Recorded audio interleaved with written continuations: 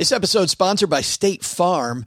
You a small business owner looking for insurance that fits your needs and budget? Well, look no further than State Farm. State Farm agents are not just insurance providers, they're also small business owners who live and work right here in your community. They understand the unique challenges of running and protecting a small business. When it comes to small business insurance, State Farm knows what it takes. Create a plan that fits your needs and your budget. State Farm agents are ready to help you choose personalized policies that truly understand your business. Insure your small business with a fellow small business owner. Talk to a State Farm agent today and get started on personalized small business insurance that fits your needs. Like a good neighbor, State Farm is there. Talk to your local agent today. Hey, this is Andy Hill from the Marriage, Kids, and Money podcast. And when I'm not singing Disney karaoke songs with my kids at home, I'm stacking Benjamins.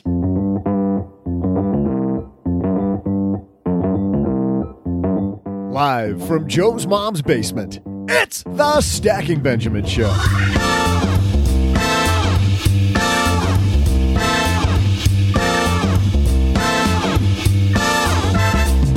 I'm Joe's mom's neighbor, Doug, and happy International Afternoon Tea Day.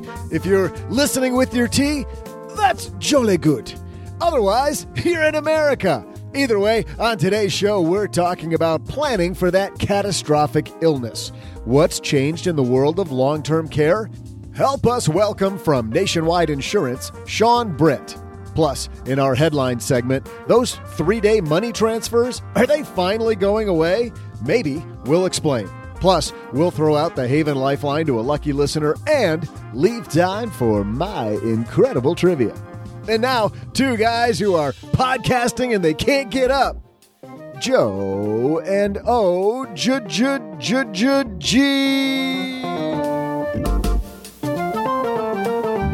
Starts to feel like that after a while, doesn't it?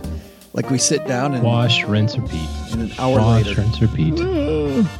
Hey, everybody. Welcome to Monday back here in the basement. I am Joe Saul-Sehy, Average Joe Money on Twitter. And that voice you hear, silk on the microphone, it's my good friend, the other guy. Pure butter. I'm sure makes everyone giggle as they're either driving down the road or walking the dog. Like, I can't wait to hear OG. It's going to be fantastic. It goes around. OG has quite a vocabulary, by the way. It's so big that sometimes we have to bleep it out. And by the way, you know where OG got that vocabulary? Big thanks to Grammarly for supporting Stacking Benjamins. Grammarly is a communication tool that helps tools like OG improve their writing to be mistake-free, clear, and effective. Yeah, I just rolled that one right out there. Start writing confidently by heading to Grammarly.com/SB to get 20% off a Grammarly premium account today. I love my Grammarly premium account. It always tells me I know all the words and I use most of them incorrectly. Also, big thanks to Acre Trader, investing in farmland. So boring in a good way. Thanks to Acre Trader for supporting SB. For more information on how to become a farmland investor through Acre Trader, head to acretrader.com/SB. More on them later. But right now, we got Shawn Britt coming down to the basement. This is a big issue, OG. You know, it's got to be the way it used to be when I was an advisor, man. You start talking about what happens if you have a catastrophic illness and your client looks back at you and goes, let's not talk about that. I'm super healthy. I really would prefer we don't talk about that. But if we got to talk about it, having somebody as entertaining as Shawn Britt to talk to about it makes it way better. But first, we've got some big headlines this week, some new stuff, little new fintech, maybe some new stuff from the Fed. Let's see what's going on. Hello, darlings. And now it's time for your favorite part of the show, our Stacking Benjamins headlines. First headline comes to us from the Wall Street Journal. You see this headline? The Fed is creating a payment system to speed up money transfers. I did not see this. They bought Zelle. Well, I think they're getting rid of that whole 3-day ACH thing. Maybe that's what the deal is. Well, I've railed against this before. The fact that you can deposit a check from another account that you own, it comes out of your bank account that night, And then you go to the other bank and you go, see, look, it's already out. I got it. Can I use this money? They're like, no, it's going to take 3 days. Like, it doesn't take 3 days. It is already out of the other account. I just went to pay a credit card on a credit union credit card that we've had for 300 years. The only reason we have it is because it's the oldest line of credit we have. So we got the letter that says, you've got to use this or we're going to close it. So we used it, bought a pack of gum, right? Guess who didn't make the payment? This guy. Because I never use it, so I didn't even think about it. Anyways, so you get the letter, hey, your $6 gas station thing, we charged you $10 in late fees. I'm like, cool, I'll just go online and pay it, whatever. Stupid tax, right? So I go online and pay. They're like, yeah, you can't pay with that bank account. You have to transfer money to, you have to link your bank account. No. Like, great, link my bank account. Yep. Like, it's going to take 5 business days. I'm like, okay. So I called the credit union and said, hey, listen, I want to pay this, but you guys refuse to take my money. They waived the $10 late fee, which is great. Wait my 5 days, go online to pay it. New transfers from bank accounts take 5 business days to process. I'm like, it's $10. This piece is written by Lolita Clozel at the Journal. The Federal Reserve plans to develop a faster payment system for banks to exchange money, providing a public option to another real-time network built by big banks. The new system would allow bill payments, paychecks, and other common consumer business transfers to be available instantly and round the clock, a change from the government's current system that's closed on weekends and can at any time take days to settle a transaction. The Fed said it anticipates the new service will be available in 2023 or 2024. Working really hard. We're working 9 to 5. We're fast tracking this. Yeah, actually, they are. It'll support payments of up to $25,000. Everyone deserves the same ability to make and receive payments immediately and securely, and every bank deserves the same opportunity to offer that service to its community, Fed Governor Lael Brainerd said in a speech at the Federal Reserve Bank of Kansas City on Monday. Fed voted 4-1 to build the new network. Vice Chairman for Supervision Randall Quarles dissented. I do not see a strong justification for the Federal Reserve to move into this area and crowd out innovation when viable private sector alternatives are available, he said. Big banks have waged a lobbying effort to stop the Fed from developing the new system. The banks, including Citigroup, JP Morgan Chase and U.S. Bancorp, have invested a total of about $1 billion in their own instant payment system. So you wonder, if they already have it, why aren't we using it? Well, there's a reason. Launched in 2017, it's operated by the Clearinghouse Payments Company. They argued a competing Fed system would delay the spread of faster payments, with some smaller banks likely to wait until the central bank launches its system. The Fed's decision was supported by smaller banks, big technology companies, and some lawmakers. Those largest banks are competitors. That gives our members a choice, Independent Community Bankers of America. Basically, what happened here is you go down the article. These guys developed a payment system and said, yeah, small banks, you can't use it that quickly. They're dragging their feet on letting competitive banks use it. Who knew? Stifling out innovation then, I guess, huh? Just like they said. More like stifling competition.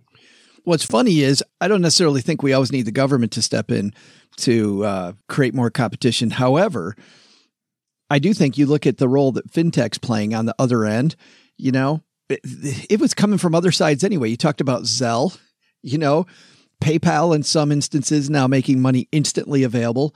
You've got these other competing payment systems already coming. And I think that was going to be the driver. I think this idea, by the way, of 2023 or 2024, public's not going to stand for it for that long. We're already pretty sick of it to the point that, Venmo is huge. Yeah, our babysitters take Venmo now. I remember we were coming home from date night one night and my wife said, we got to stop at the bank, get some cash. I said, can you just text her and see if they take Venmo? And they'd rather have that. There's Apple Pay, all these different payment things. I picked up a book for my brother, texted him, told him he owed me $15. And 8 seconds later, I got $15 on my Apple Pay thing. Whatever you could use Apple Pay for, but it's there. I could use it if I could ever find what to use it on. Was that Steak Brother? Yeah. Did you charge him like 27% interest? He's making installment payments on his $115 steak. You'll have those payments paid off by 2027. I am charging him 29% interest, so it's working out okay for me. Plus $100 late fee. That's right. A second headline comes to us from CNBC. Snoop Dogg-backed firm Klarna becomes Europe's biggest fintech startup. It's already at $5.5 billion, the valuation. You see this? Pocket change to a guy like you. Swedish online payment firm Klarna announced Tuesday it's reached a $5.5 billion valuation following a $460 million funding round, making it Europe's largest private fintech company. Listen to what these guys do, OG. Do you know what Klarna does? No idea. Stockholm-based startup provides a buy now, pay later service for shoppers. Basically, the way that it works is that you can buy stuff now, get a 0% loan, but if you miss the payment on that loan, they sock it to you. Okay. So kind of like buying furniture? Use a phrase earlier, stupid tax. I coined that, by the way. That was trademarked. It's all you. TM. No one else has ever used that before. Never. I think this idea of retail therapy that you can't afford, so you sign up for Klarna and you're able to magically buy this stuff you can't afford. I think this is horrible. Yeah, there's a company, I can't remember the name of their ad. It'll come to me. But the thing that's funny about it is you can buy TVs and, refrigerators and all that sort of stuff because tagline is, you deserve it. You deserve it, Joe. Yeah. Hey, you don't have the money for it, but you deserve it. You go down this article. Deserve it. Listen to what it says. It says, the uniqueness of Klarna's consumer offering, this is a company press release, providing a healthier, simpler, and smarter alternative to credit cards with the addition of multiple services to smoothen the shopping experience online and offline is clearly resonating with the U.S. consumer. The fact that it's clearly resonating doesn't make it phenomenal. And yes, it is better than a credit card where you're going to have interest nearly immediately. And people go, oh, I just make a payment every month and pay 20% to Citigroup and I'm fine. Okay, if you make your payments on time with Klarna, you don't have to. Is it healthier? Maybe if you make the payments. But if I can't afford it, why am I buying it? Because you deserve it, Joe. I think because I can't have a Super Bowl party without the biggest TV in the neighborhood. You ever notice, though, some of these things that you feel like you really want, and if you just wait 2 days, you wait a couple days, like that's how I know if I really want the latest board game or not. I put it on my list. I'm like, man, that looks great. I'm going to order it right now. I'm like, you know what? I'm going to wait 48 hours. 9 times out of 10, 2 days later, I go, yeah, I don't need that. You and I are so different. 2 days later, you still want it? I'm having a real tough time right now with something that I'm working on, thinking about acquiring. And I push it back to my wife and I say, hey, is this a really stupid idea? And, it could work out fine and that sort of thing. It could be a pain in the butt, but I think it's okay. And she's like, listen, you've already made your mind up. You're just trying to make it work now. Well, no, but that's the thing. If it's something that's really important to you and you're going on for 2-3 weeks, I think then it is just a matter of making it work. I had the same thing back in the early days of satellite radio. I remember walking into Best Buy and for the first time I see, instead of the crappy 4 or 5 stations that are local, I can listen to all this different stuff. And you've known me for a long time. I love great radio. I know, I'm a podcast addict, audio books, Sirius. I listen to all of them. And I listen to a ton of different stations on Sirius. But man, I remember, dude, it took me like 4 or 5 months. I'm like, pay for radio? Yeah, I don't think so. And at that time, this was before all the free radio promos. This is when XM and Sirius were separate companies. And so you had to pay, I think, like $100 or $120. Which side you were on. Yeah. Yeah. And that was excruciating because one had the NFL and the other one had baseball. And I love both of those. So man, I took forever. Pay for radio. That's a funny way to put that. Yeah. But it was justified. It was trying to find a way to justify it. And finally I ended up buying it. Never regretted it. Obviously never looked back. I feel like for me now, of course, for a lot of people, satellite radio, just something they've added to the mix of their subscriptions every month. Which can get slippery too, right? You start adding all those $9 subscriptions in there and you go, holy crap, I'm spending $200 a month. Satellite radio is horrible. I think if you don't, if you barely listen to your radio. I thought about getting rid of it. In fact, I did get rid of it in one of our vehicles. It's only in one. You showed them. It's only in one car. The other thing about satellite radio that's a trick now, because they always have these deep discounts, let it expire. Within a month, they will send you the world's greatest offer. Within a month, they will call you and call you and call you to get you back. Wait about a month. If you can hold on, and I do it every time, and I get it back, and it's radio I love at a much cheaper price than advertised. But I think this idea, though, of waiting and deliberating is an important one. Retail therapy. Well, there's a lot of good reasons to do that anyway. It's called the shopping cart trick. If you put your thing in the shopping cart, so you're going to buy something it doesn't work on Amazon, but let's say you're going to buy a sweater at J.Crew for $300 or something. Put it in the shopping cart, create an account, and then close the browser. Within a day or two, like you said, with Sirius, same thing happens. You get an email that says, hey, we're running a special 25% off everything in your shopping cart, or some kind of discount because they've got you right on the fence. So I think just waiting anyway will save you money. Plus, you compound that with the times that where you say, yeah, on second thought, I don't need a neon green sweater. It's funny how often that works. And by the way, that's also the magic for Amazon of their one-click ordering. I didn't see that, but you're right. By the time you regret it, you already own it. That's right. It is horrible. That one-click system is horrible. I think that's probably lesson number one, is use at least the 2-day rule. Lesson number 2, I don't think you got to wait 3 years for the Fed to create their online payment system. Use cash.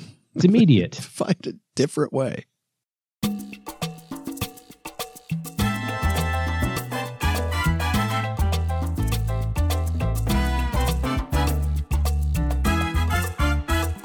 Shawn Britt upstairs talking to Mom. This woman is such an expert in the area of long-term care and really makes it easy to talk about. I've been looking for this person forever, because it's a topic that's so difficult, as you know, OG, to bring to the table. She's been engaged in the life insurance and long-term care industry for about 25 years. She's been with Nationwide since 2000. She has been a major influence in the development of all of that company's long-term care solutions. We're not going to talk much about Nationwide today. We're going to talk about the bigger issues that you see from the insurer's side. We often hear from the non-insurers side, but what's innovative? What's changing as prices go through the roof on long-term care? Number one, why the hell are they going through the roof? Number 2 is, what can we do about it to kind of mitigate those costs? And number 3, really, what's the problem altogether? Shawn's a frequently published author of white papers on long-term care. She also has been interviewed in all kinds of trade publications and national media, including CLTC TM Quarterly Digest.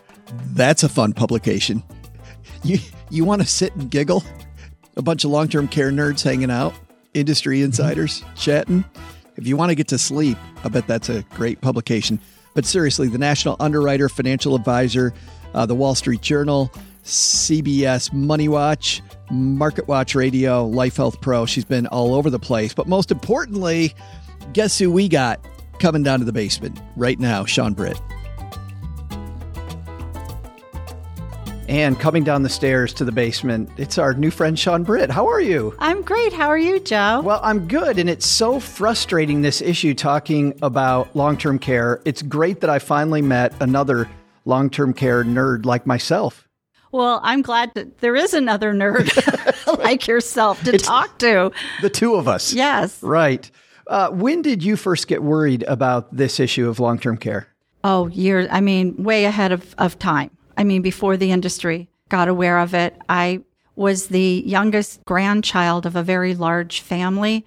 So I was seeing at a very young age, my cousins were old enough to be my parents. So my aunts and uncles could, in theory, have been even grandparents. So I'm watching all of them age at a very young age and saw what was going on with families having to take care of each other. Also seeing the trends in America changing where, for instance, my aunt, she had 4 children and they all lived within a mile of her house. Yeah. So they were always able to check in on her. And until she hit 97, she stayed in her house. Because of that, it was only when she actually needed medical attention that she went to assisted living, when she needed more than the children could actually take care of. But other people in my family they were transferred. America became transient. And that changed the whole outlook of long-term care, because it's no longer parents moving in with children. It's a different world now. I'm thinking about my kids. My daughter's in Kansas City. My son's in Seattle. Yeah, they're not going to take care of you. Yeah, Forget about it. but and you know, it's funny because I'm right there with you. I'm looking at my parents with their parents, but me with my parents. People are also working longer, which makes it difficult for kids to take care of parents anyway that way as well. Right. What's really sad is that 75% of caregivers are still women, but they're working now. Yeah. So imagine the stress that they have having to work all day and then go take care of their mother or mother-in-law, or it might be the father and father-in-law, or both. Generally, it ends up being grandma, because we women end up surviving you men. Yeah. For the most part. You don't have to rub it in, Shawn. Yeah. So what ends up happening is she is overstressed, and it affects her children's lives, her marriage. It affects everything. It may even affect her job, in that she has to pass up a promotion she worked years for, or take a reduction in pay because she has to cut back her hours. So it has a big financial impact to families. And it doesn't mean that families can't help take care of each other, but there are ways to do it in which a family member could maybe be financially compensated, which takes the financial stress off. And financial stress bleeds into other stress. If you can take that one stress off, you've eliminated some of the other stresses automatically. Well, it's like anything. I mean, the number one thing couples fight about is money, right? Exactly. So you take off that stress and we can now fight about other stuff, right. Like every other American family. And I want to get into strategies about how we would take care of a long-term care stay. But there's this issue that we're talking about I think is really important. When I was a financial planner, there was this group of people, I'm sure you still see this group of people today being in the industry, where they go, oh, my family will take care of me, or people around me will take care of me.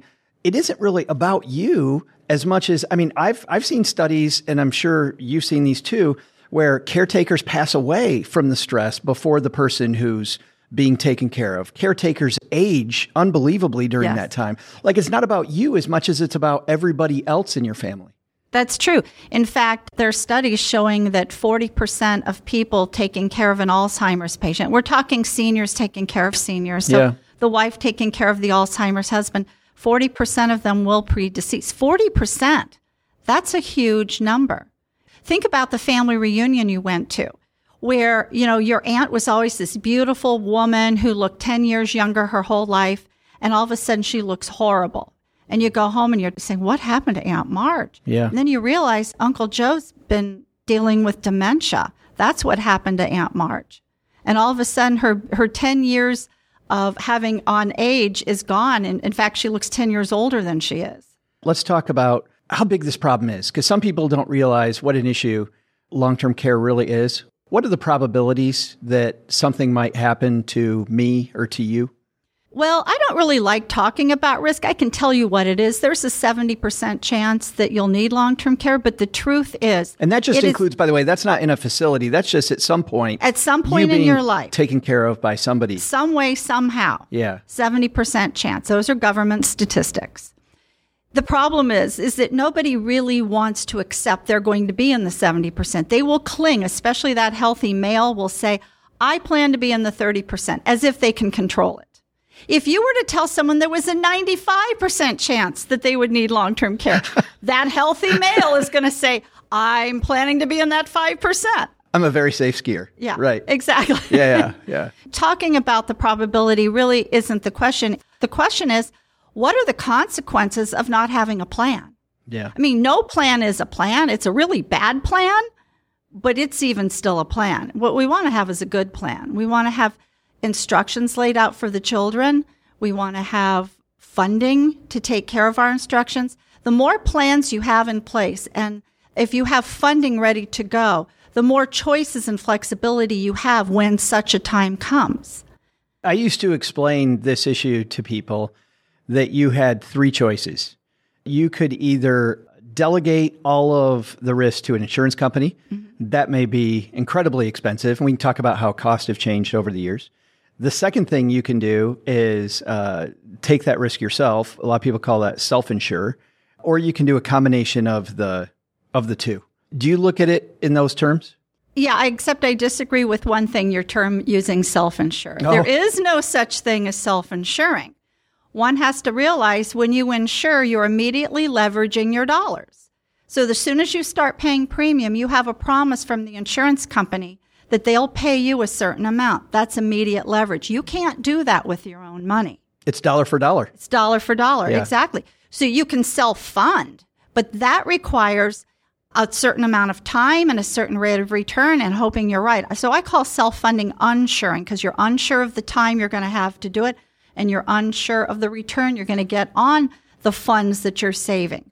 So will you get there in time? You will never know that until the time comes. Yeah, I mean, unless you have that equal amount of money set aside now and you can make sure that money's never used for anything else. It's like in a glad bag that you set aside only for that, but you really have to have it ahead of time is what you're saying.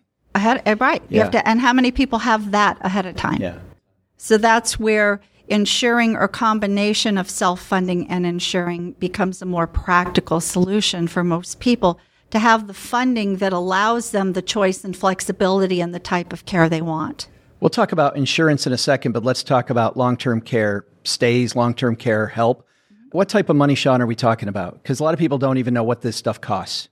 Well, first of all, I like to point out the fact if you actually were told you will need long-term care, but you will only need it for 3 months, would a person likely buy insurance? No. What if it were 6 months?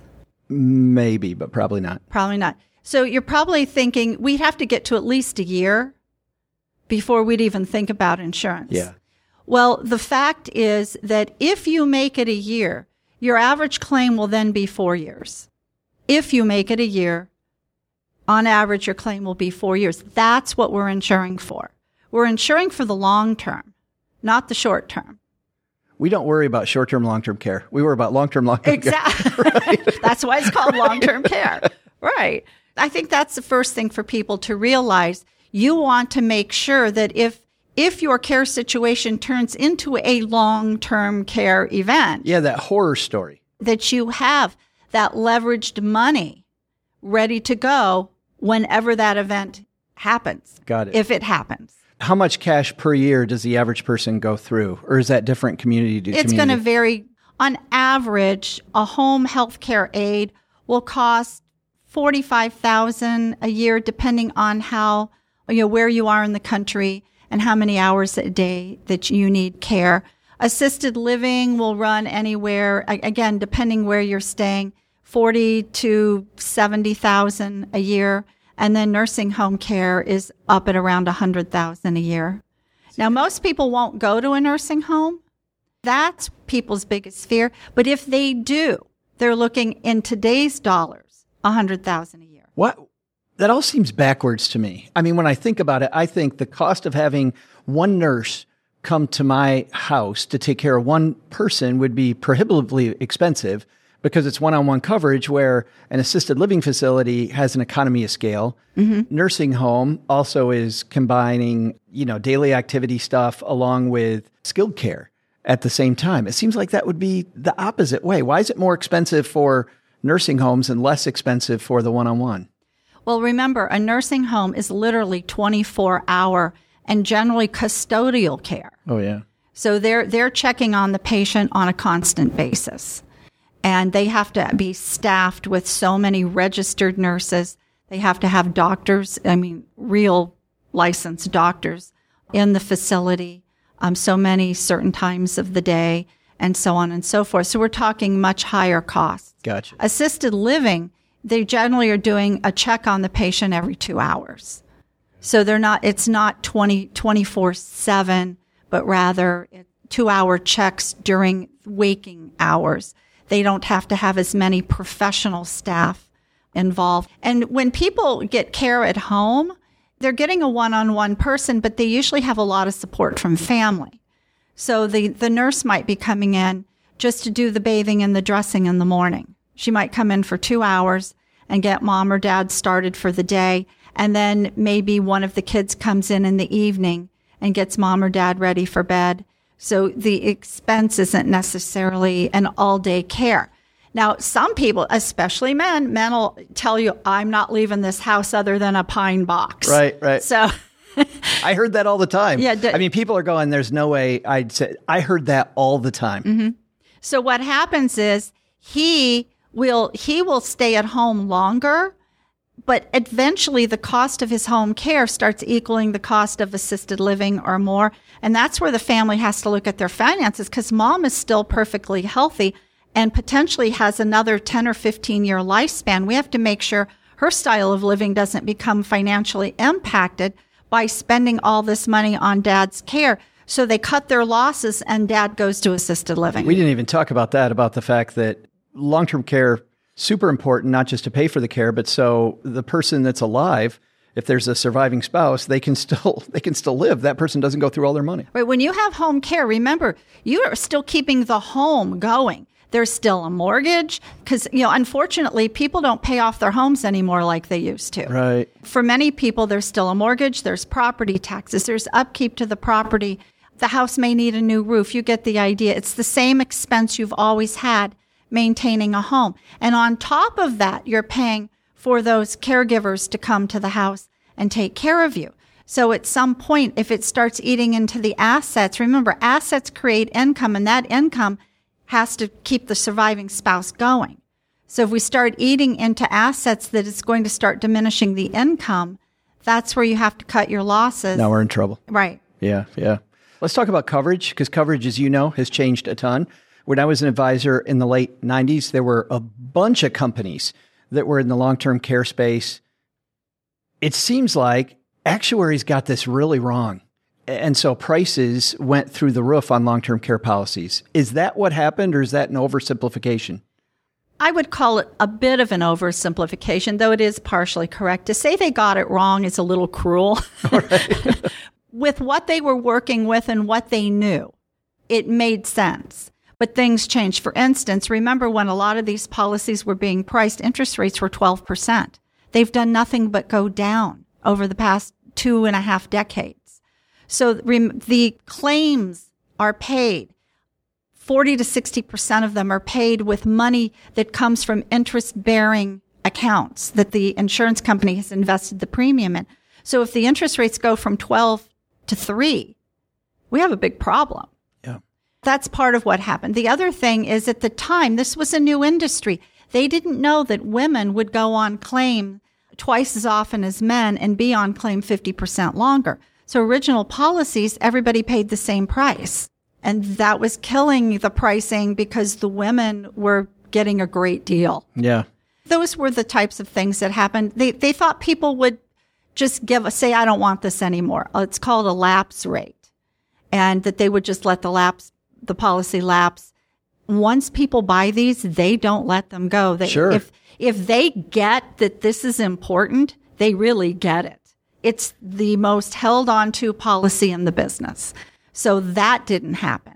This was a new industry. They didn't know. They were basing it on other data that just didn't happen to apply, or interest rates no one could predict would plummet. I didn't think about the interest rate issue. I thought about longevity, women getting a great deal. I thought about that part. But the other part makes a ton of sense to me. They're earning a quarter on that money of what they expected to earn on the money as premiums came in.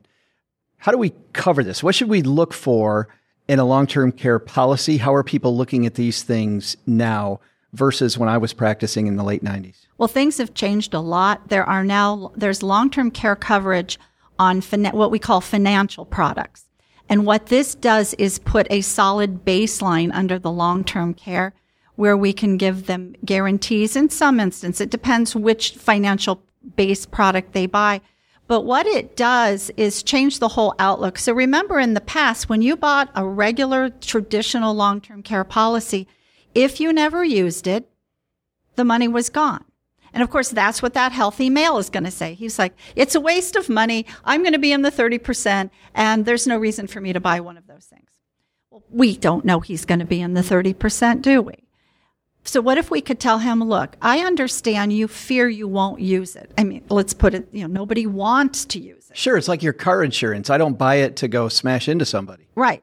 So if you could show somebody, look, if I can show you a solution that is going to pay whether you need care or not, would that be more comfortable to you?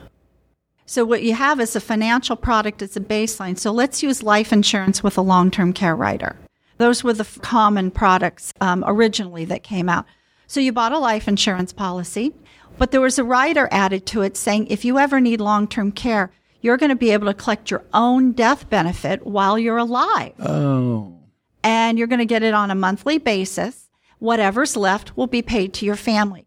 In fact, Mr. Smith, we can show you the rate of return this will get at any given age that you were to decease or need long-term care. So it literally becomes it's a non-correlated asset in the portfolio. In other words, it's not tied to, it's a guaranteed, if you use a guaranteed product, which they have, you know exactly. You don't know when you're going to die or need long-term care, but you know exactly what you'll get if that event happens at any specific age. And this goes back to what we were talking about earlier about leverage, about knowing this piece of your portfolio is going to have X number that correlates to, I need Y return on my money to make sure everything's okay. You can put those two together. Correct. Gotcha.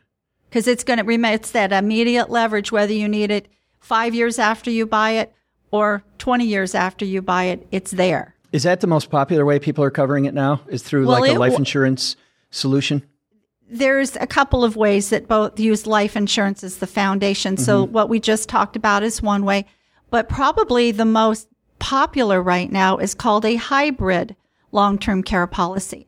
And what it is, it has a small life insurance component to it and a larger long-term care component to it. So you're going to get more long-term care coverage, but you still have that death benefit that's going to protect your premium. So instead of, if you were to pass away, never needing the policy, instead of getting this large death benefit, your family would get back the premium you paid, or depending when you bought it, it could be, maybe 50% more than that. So the return would equate to maybe the same thing as a CD. So at the very least, you're not robbing your legacy to pay for this coverage that you may not use. Correct. But the advantage to it is the amount of long-term care coverage you get far exceeds what you would get if you used life insurance with an LTC rider. So if you're really looking just for long-term care coverage, but you do not want to risk losing your premium, that's a good product for you to look at. And it has features more like traditional policy. You can get inflation. You can choose how many years you want benefits for. Let's break these down for a second because some people might not know what we're talking about. When you say inflation, that means the value of your coverage will go up as there's inflation on the cost of care. Right. Your benefit grows with time. Gotcha. And there's different options you can choose based on how old you are and your comfort level and maybe the premium you can afford to pay. So obviously a 3% simple interest would cost far less than a 5% compound interest option. But younger people should probably be looking at the compound option, I would imagine. At least 3% compound versus simple. Some companies, Shawn, put these really sexy seeming riders on policies. Are there any of them that make you roll your eyes and you go, you shouldn't look at that? Well, there are a few. I'm not the biggest fan of chronic illness riders. There are a few that are okay as far as being clear what they cover, but some of them are very confusing. For instance, it looks like it's free, but it isn't. They don't charge policy charges on the front end. They charge it on the back end when you use it, and it's a significant reduction of your benefits. Wow. And a lot of times the client doesn't understand that's what they've bought from their advisor. They think they're getting the full amount and they're not going to get that. Then they also find out that it may only cover them if their condition is permanent. And with the advances in medicine, I mean, my husband, he was an amateur racquetball player and all of his friends are racquetball players. They're all having hip and knee replacements. Right. And a few have had complications and have been in a nursing home for rehab. One of our friends was there for 6 months because he had a particularly difficult situation getting his knee repaired. That's called a temporary claim. that would be covered under a true long-term care policy versus a chronic illness policy may or may not cover it. You have to read that fine print very carefully. So if a consumer stays with a policy that's called long-term care, those are things they don't have to worry about. I was laughing there, Shawn, by the way, not because knee replacement's funny, but because my back hurts even right now. And I see that in my future. And it was kind of a doomsday laugh there. I'm like, yeah, I'm there. How's your mom's back? Mom's back is fine, except when she's got to carry Doug around. So, yeah, that's never good. Shawn, Britt from Nationwide, thanks for hanging out with us and nerding out about long-term care. It was fun. Thank you for having me today, Joe. Hey there, trivia fans. I'm Joe's mom's neighbor, Doug. And not only is it afternoon tea day, it's also vinyl record day. To celebrate, Joe's mom and I are going to go through her old Perry Como records. Look it up, millennials. That's a real person. And asking ourselves this question. Back in 2015, a guy named Martin Shkreli, more unpopularly known for jacking up drug prices and serving jail time for it, paid $2 million for a piece of vinyl. Here's the question. What was that album? I'll be back with your answer after I go sing Sweet Caroline with Joe's mom upstairs. Big thanks to Grammarly for supporting Stacking Benjamins. Grammarly's a communication tool that helps people like you and I improve our writing so it's mistake-free, it's clear, and because of that, then it's a lot more effective. Grammarly encourages everybody, even the best students and the top pros, to use Grammarly to do their best work to accomplish even more of their goals. Frankly, because I write so many notes and I write them quickly, I rely on Grammarly to kind of be like that third-party observer, right? The person going, whoa, ease up, bud. That doesn't work. Well, I'll say that much of the time, I knew in my brain what I should have done. Grammarly does a much better job. Grammarly allows me to work faster and still not inadvertently step in it. So what is it? It's a writing assistant. It makes you look and sound smarter.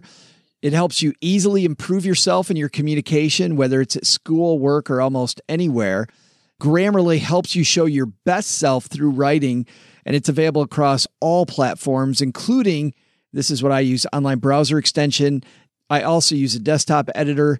I do not use the mobile keyboard checker, and I know OG and I have talked about that 50 million times, and I got to get on that. But as I mentioned, multiple browsers, Chrome, Firefox, Safari, Edge, wherever you are, they are, and lots of platforms, iOS, Android, Windows, Mac. The free product reviews critical spelling and grammar, but I like Grammarly Premium because it not only does that, it also does advanced punctuation, looks at structure, style within context, vocabulary suggestions, conciseness, and readability for different occasions. So whether it's a business proposal, an academic essay, you're putting a script together for a podcast, just saying, casual blog post, I'm writing back to somebody about scheduling for the show. It doesn't matter what it is. Grammarly's always there to help. So with Grammarly, you can stop making email typos because you're fat-fingered something on the phone, or you close more deals at work this year with your emails, or you polish your resume to get that new job.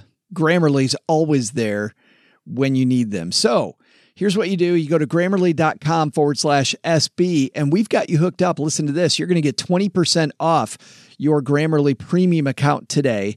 That's Grammarly.com/SB for 20% off your Grammarly premium account. How about that? Thanks to Grammarly. Welcome back, music aficionados. I'm Joe's mom's neighbor, Doug, and just a word of warning, Joe's mom can air guitar ZZ Top like nobody's business, but we have more important stuff to get to, like your trivia, which was this. Before the break, I asked you about the most expensive vinyl ever sold to a guy named Martin Shkreli back in 2015 before he went to jail.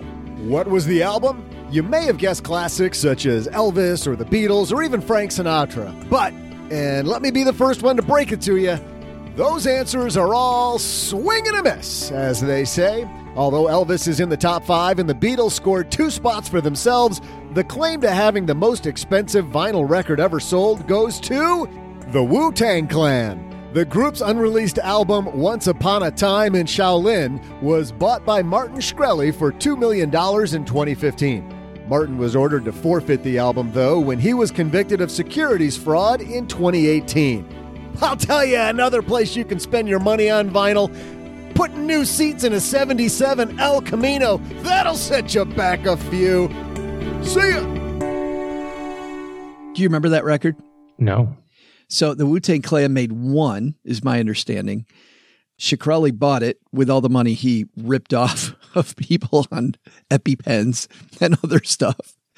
And before he went to jail, he paid $2 million to have the only one. That's why it was so expensive. Big thanks to Shawn Britt for stopping by. You know, this is an important area, OG, and I like this distinction that Shawn makes between self-insuring, because guys like me, as I mentioned, I would always say, hey, you can self-insure.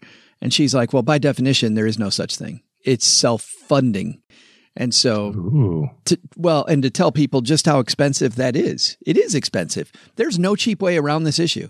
Well, and that's it. I mean, all you're trying to determine when you're, quote, self-insuring is who do I want to transfer the risk to, if anyone?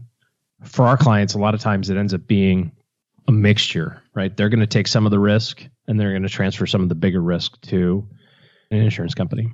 And this is true with every type of insurance, by the way. Yeah. No, it just long-term care, I think, is the one that the downsides are so big that it's magnified by a bajillion times. But you're right. It's the same thing with your car insurance. Yeah. I mean, when you have a decent cash reserve, you can have a higher deductible on your home insurance policy. Yeah. Right. You know, that sort of stuff. So, you know, you can apply the same principles. The problem is that, you know, long-term care, you're talking about hundreds of thousands of dollars a year, potentially, right at the time where, you know, your portfolio is starting to decline as it relates to, you know, cash flows and that sort of thing. Hey, let's throw out the Haven Lifeline, OG, and tackle some of life's most important questions. Our friends at Haven Life Insurance Agency, they put what you value first. Well, for me, it's putting mom in the nursing home and not visiting her, but don't do that. New Year's. You saw me just take a big gulp because I thought I had a second. I almost spit it all over the microphone. Do you ever feel that way with your mom? Like, I will put you in a home if you keep acting this way. I'm kidding. I would never do that. Actually, I would, to be honest with you. But she has really great long-term care insurance, so there you go. It'll be nice. It'll be a nice place. Nice place away from you. That is absolutely horrible. Just private island. Hey, Mom, you know how we're paying for all this? This is a huge benefit. Have I shown you the beautiful facilities up in Montana? There are 67,000 things wrong with everything you just said. That's absolutely horrible. I'm just kidding. If you don't know, I'm kidding. Chill out. He is, yes. Chill out. Send your letters to chill out at. Yeah. It's actually your loved ones and your time. That's pretty why. Close. That's why that's why they made buying quality term life insurance actually simple.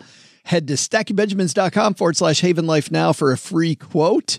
It's a simple application, affordable prices, and of course, all policies issued by Mass Mutual, over 160-year-old insurer. And today, oh man, I just opened up the Lifeline to see who we're throwing it out to. And here, getting close to football season, we're throwing out the Lifeline to Go Blue. Hi, Joel. I'm trying to follow OJ's advice and invest everything I have into a glide path. Currently, 100% of my money is in the Vanguard Total Bond Fund, which has an expense ratio of 0.15%. The Schwab Total Bond Fund has an expense ratio of 0.14%. So I know I should move everything from Vanguard to Schwab. However, doing so will probably incur taxation of about $32. So what are your thoughts? Thank you.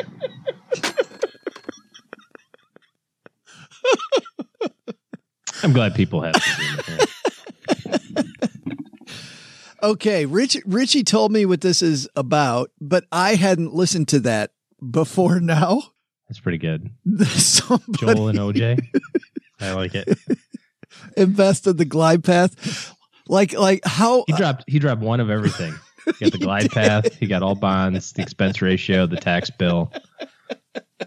It's impressive. Oh, I want to know, how long did it take to string all that together? Oh. You know what I mean? Like, how long did it take this young man to put that together? That's called earning your T-shirt right there. That's right. Yeah. That is earning your shirt. That is fantastic. Everything we've railed about in the last 6 months, all in one place. Just Well done. yes, Well done. Good job. I don't think there's any. I think our work is done here. That's right. Our Let's work. go. Our work is done. Thanks for the question, Sparty. By the way, go blue, Sparty. If you've got a question for the Lifeline, head to stackingbenjamins.com/voicemail. By the way, we've been working through these so quickly. We have front row seats, man. We have front row seats, and I'm very excited about that we can get to questions that don't say, hey, now that we're in the new year, that is good stuff. All right. That's going to do it for today. Thanks to everybody who not only has left us a lifeline, but people have left us a review. I can't stop laughing. Mom loves putting those on the refrigerator and just warms her heart when people leave a review so people know what they're getting into with the Stacking Benjamin Show. And second is, if you're looking for good financial planning help in your corner, OG and as we turn the corner into fall here soon. Oh, yuck. Gosh, can you imagine? It's getting close, man. And I know that when September hits, people go, hey, look at these credit card bills. Wow, we had some fun this summer. If you need better financial planning help in your corner and you're looking for that, OG and his team are taking clients for their calendar. Head to stackingbenjamins.com/OG. All right, that's going to do it for today. Doug, you got it from here, man. What should we have learned on today's episode? Well, here's what they should have learned. First, take some advice from Shawn, Britt, and create your long-term care plan early. You'll have more flexibility and options if you plan well ahead of time and have a better chance of protecting your nest egg.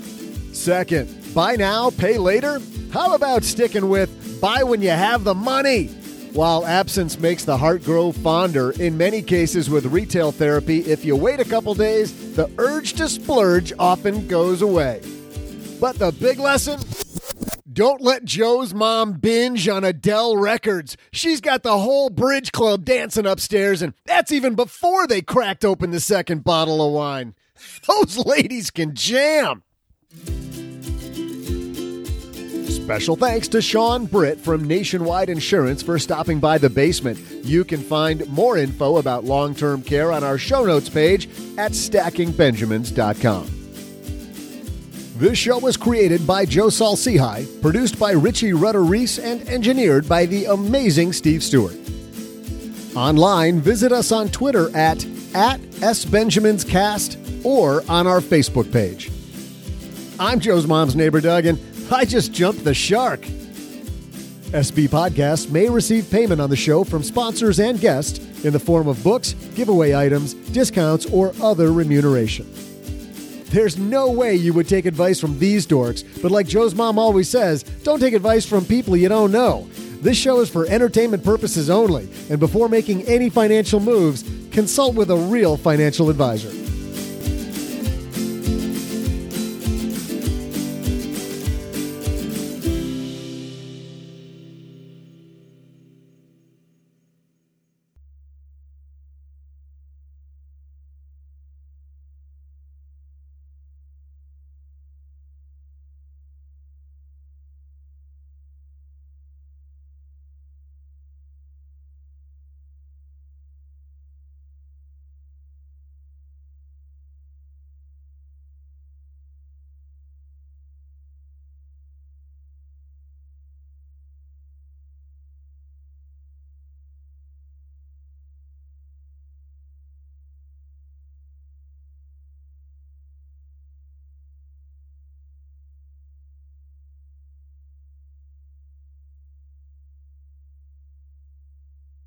Saw another movie again yesterday, OG.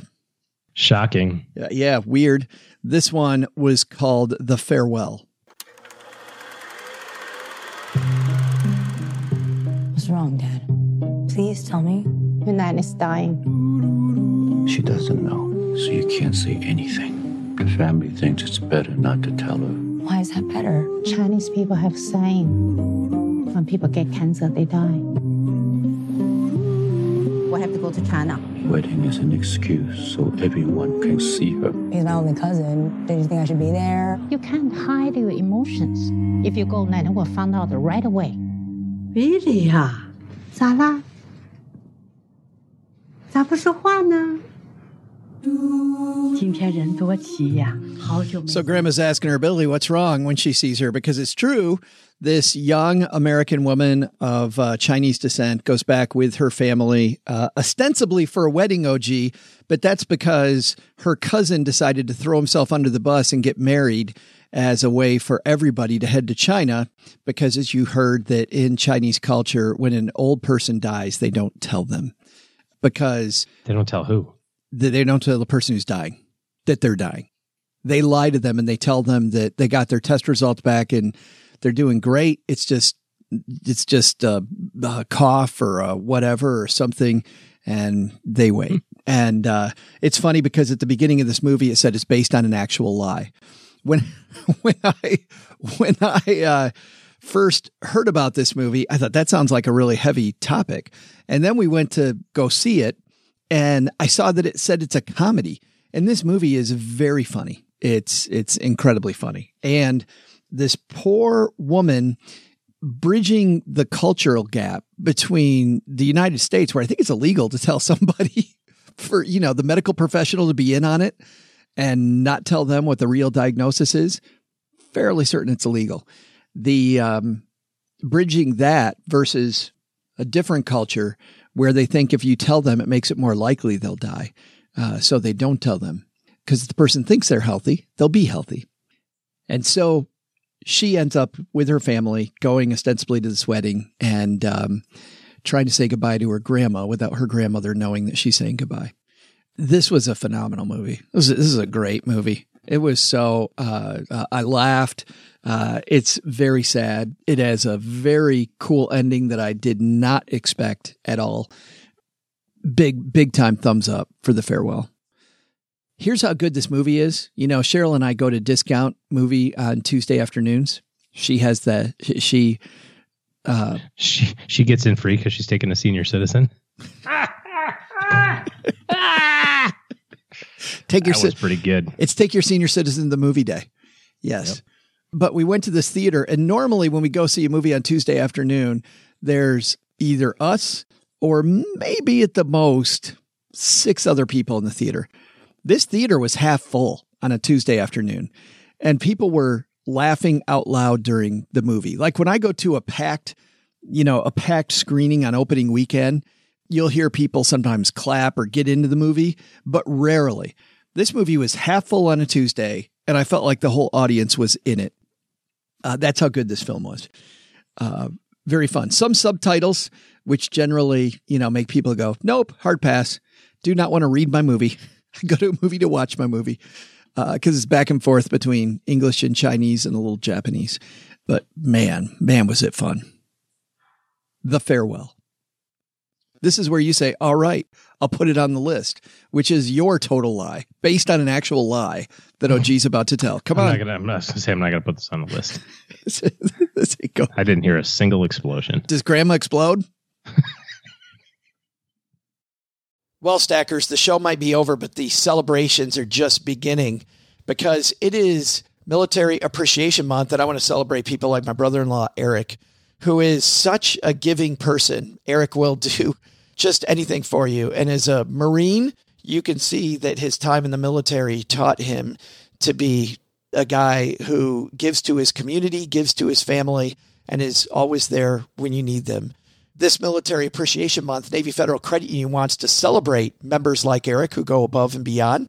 Navy Federal offers member-only exclusive rates, discounts, and tools to empower their members and help them reach their goals. Navy Federal's employees are part of the community they serve. Many of them are military family members, reservists, or veterans, and all branches of the military, veterans, DOD employees, and their families are eligible for Navy Federal membership. In fact, there are so many resources on the Navy Federal website, resources like Best Cities After Service to help veterans transition to civilian life, and Best Careers for Military Spouses to support military families. Visit NavyFederal.org/celebrate, and you'll see all of their Military Appreciation Month offers and other Navy Federal offers. Navy Federal is insured by NCUA, Equal Housing Lender.